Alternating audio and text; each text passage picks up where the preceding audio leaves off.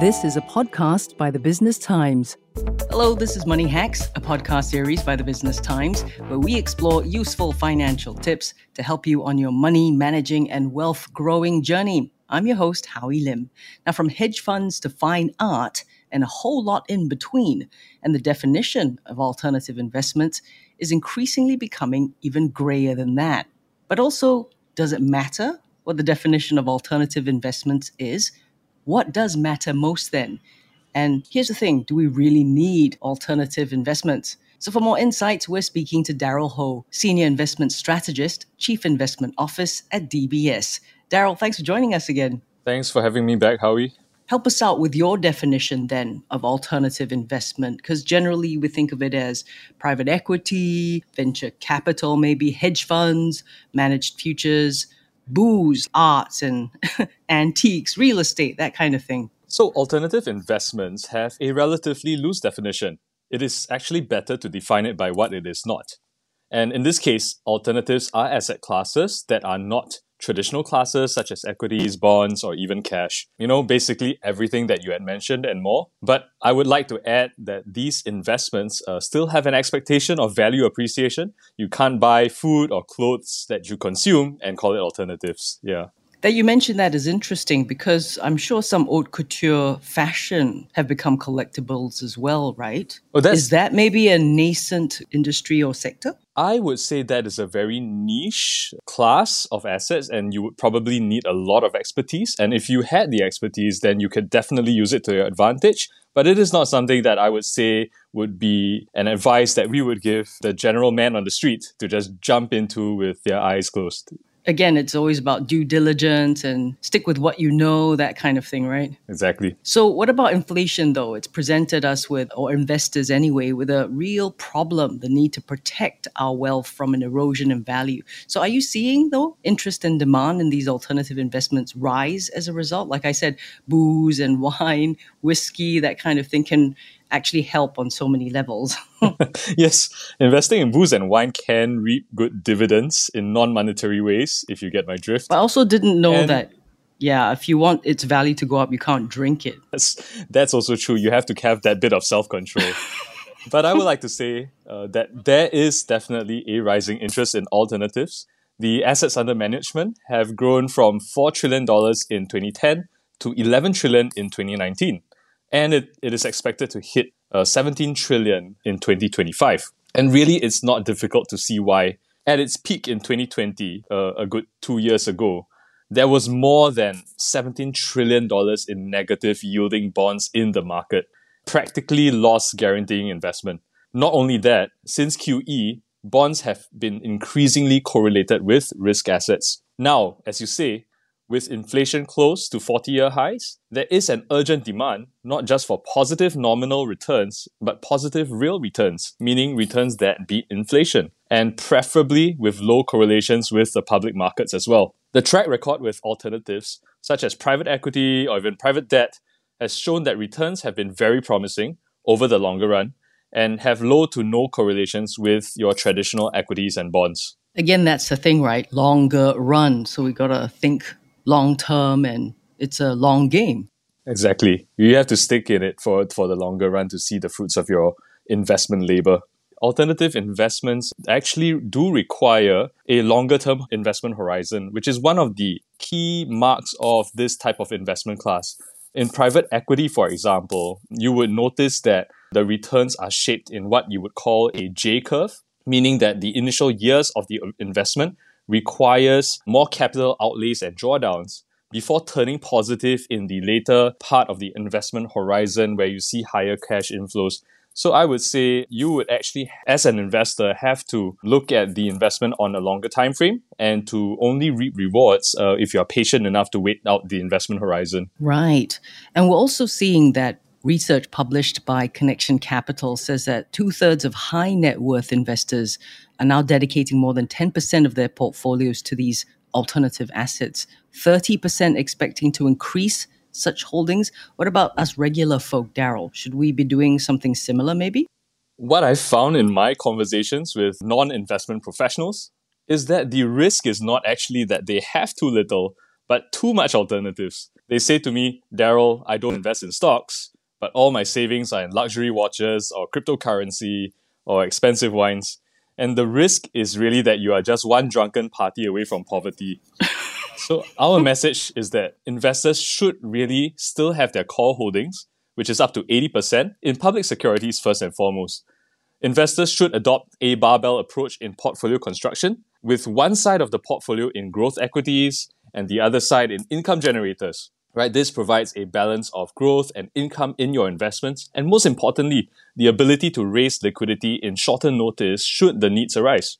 But we also recommend up to an 18% allocation to alternatives for a balanced portfolio. For us, we have traditionally used gold in our barbell construct as it has generally uncorrelated returns to equities and bonds and is also comparatively liquid. And this has done pretty well for our portfolio this year. What are some of the other dangers of alternative investments, Daryl, besides drinking them in some happy party or dinging it, when you're not careful, like your luxury watch? Because I'd be worried about certain products not being able to be sold on a fluid market, especially given global conditions right now, plus that inflation. I think you have quite rightly pointed out that liquidity is one of the bigger risks of alternatives. Although there are a rising number of fund of funds arrangements that serve as this liquidity bridge for an illiquid asset class, meaning that these funds invest into a pool of alternatives but manage investor cash injections and redemptions on a quarterly basis, for example.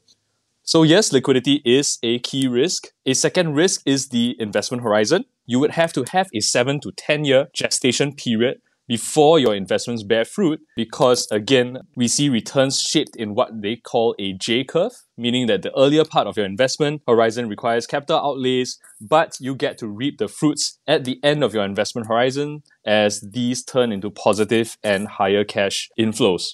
The third risk, I would say, is actually in your fund manager selection. The outcome of alternative investment really hinges heavily on the manager's ability not only to identify the right investment opportunities, but also to have successful exit strategies. So it is important to pay attention to their track record. Exit strategy, how? Might not be easy to offload, say, 15 luxury watches or, 20 cases of some really rare wine.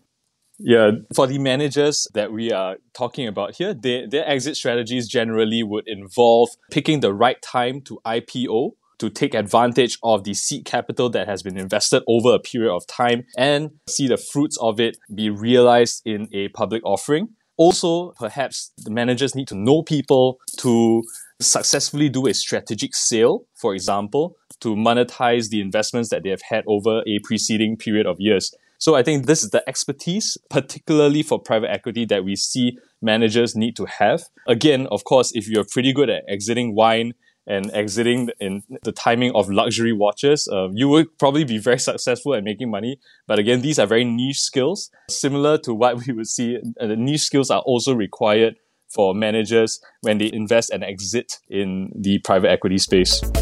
Find us on Apple, Spotify, Google Podcasts, or via the Google Voice Assistant and Amazon Alexa-enabled devices. And now back to our podcast episode. We're speaking to Daryl Ho, Senior Investment Strategist, Chief Investment Office at DBS. So Daryl, how can we prep ourselves? Let's say we're thinking about going into alternative investments. Is it, say, any different from due diligence for any other kinds of investing? I think there are three ways to do this preparation. Firstly, asset allocation, right? What does our whole investment portfolio look like? If we have, say, $800,000 in public securities, stocks and bonds, it means that we can have close to about $200,000 in alternatives for $1 million portfolio, for example. Then this $200,000 gives you a range of alternative assets that you can invest in. Right? As we know, some deals, for example, do impose a minimum quantum of subscription. So $200,000 may not be enough for you in that regard to participate in certain deals. Secondly, you have to know your personal liquidity needs. Are there major needs that you may have within 7 to 10 years, such as buying a house or funding your child's education? This will limit you from participating in some private equity deals, which have long-term capital commitments, as we had talked about before. So you may need to allocate less to alternatives or maybe to more liquid alternatives like gold ETFs, for example, And certainly, if you're holding a bunch of Rolex watches, you might need to be able to get rid of them quickly if you're unaware of your liquidity needs in the short term. I feel fixated on that. How on earth is a person supposed to do that? But okay, maybe we should do a financial audit as well, health check for alternative investment readiness kind of thing. Do we need to? I suppose when you look at the broad scope of what financial advisors do, they do need to know your risk tolerance before recommending you their appropriate products. So I think the idea with alternatives will be similar. You have to know your risk tolerance because this again is an alternative asset class, which will have a different risk return profile, and you may have to be familiar with the type of drawdowns that you may observe over a longer period of time. The only additional layer we would like to emphasize with alternatives is that the investor needs to understand the investment horizon so that, again, the required capital commitments don't suddenly run into liquidity needs from an individual standpoint. Okay, now it's feeling as though let's just keep them as alternatives. Do we really need them? Scared, especially the risk averse, the people who are not so alternative, if you will, just more conservative investors. Well, I would put it this way, do we always need dessert after having a full meal? Some would say it's unnecessary, but like you and me, we think it augments the entire experience of the meal, right? So similar with alternatives, your core portfolio under a barbell construct is like the main course. That should stand you in good stead for the long run. But alternatives add that extra source of alpha and diversification to sweeten up your portfolio. I would also add that alternatives give an investor that extra excitement because your investments are generally at the forefront of innovation and change, and this helps you keep a pulse on how the world is evolving. So if you had to say, Daryl, foot to the fire, what are the best alternatives to get into and why? Well, Howie, I don't think there are best alternatives per se. So best in air quotes. Best in air quotes, exactly. I think it is important to invest in what you understand, right? So in that regard, the best alternatives for you might not be the same for someone else. For me, for example, right? I know people who have the expertise to invest in whiskey, in NFTs, in Rolex watches, and they make good money. Sneakers, maybe. Sneakers as well. You hit the nail on the head, right? And these people that we know make good money because they understand the markets. So if you have this competitive edge, why not use it? However, if you don't have an edge, you can rely on this old adage, right? That diversification is the only free lunch. Have your alternative eggs in several baskets within a core portfolio of equities and bonds in a barbell construct. And I think you'll be well positioned to ride through the volatility and let time compound for you good returns for the long run. You know what, Daryl, I think I'm just going to stick to wearing the sneakers, wearing the nice watch, having a sip of booze every now and then. Thank you so much for your time today. You're most welcome, Howie. Daryl Ho is Senior Investment Strategist, Chief Investment Office at DBS. That was a podcast by the Business Times. Send your feedback to podcast@sph.com.sg. Find us on Apple, Spotify, Google Podcasts, or via the Google Voice Assistant and Amazon Alexa-enabled devices. For more podcasts by The Straits Times, The Business Times, and Money FM 89.3, you can also download the Audio by SPH app. That's AWEDIO. Do note, all analyses, opinions, recommendations, and other information in this podcast are for your general information only. You should not rely on them in making any decision. Please consult a fully qualified financial advisor or professional expert for independent advice and verification. To the fullest extent permitted by law, SPH Media shall not be liable for any loss arising from the use of or reliance on any analyses, opinions, recommendations, and other information in this podcast. SPH Media accepts no responsibility or liability whatsoever that may result or arise from the products, services, or information of any third parties.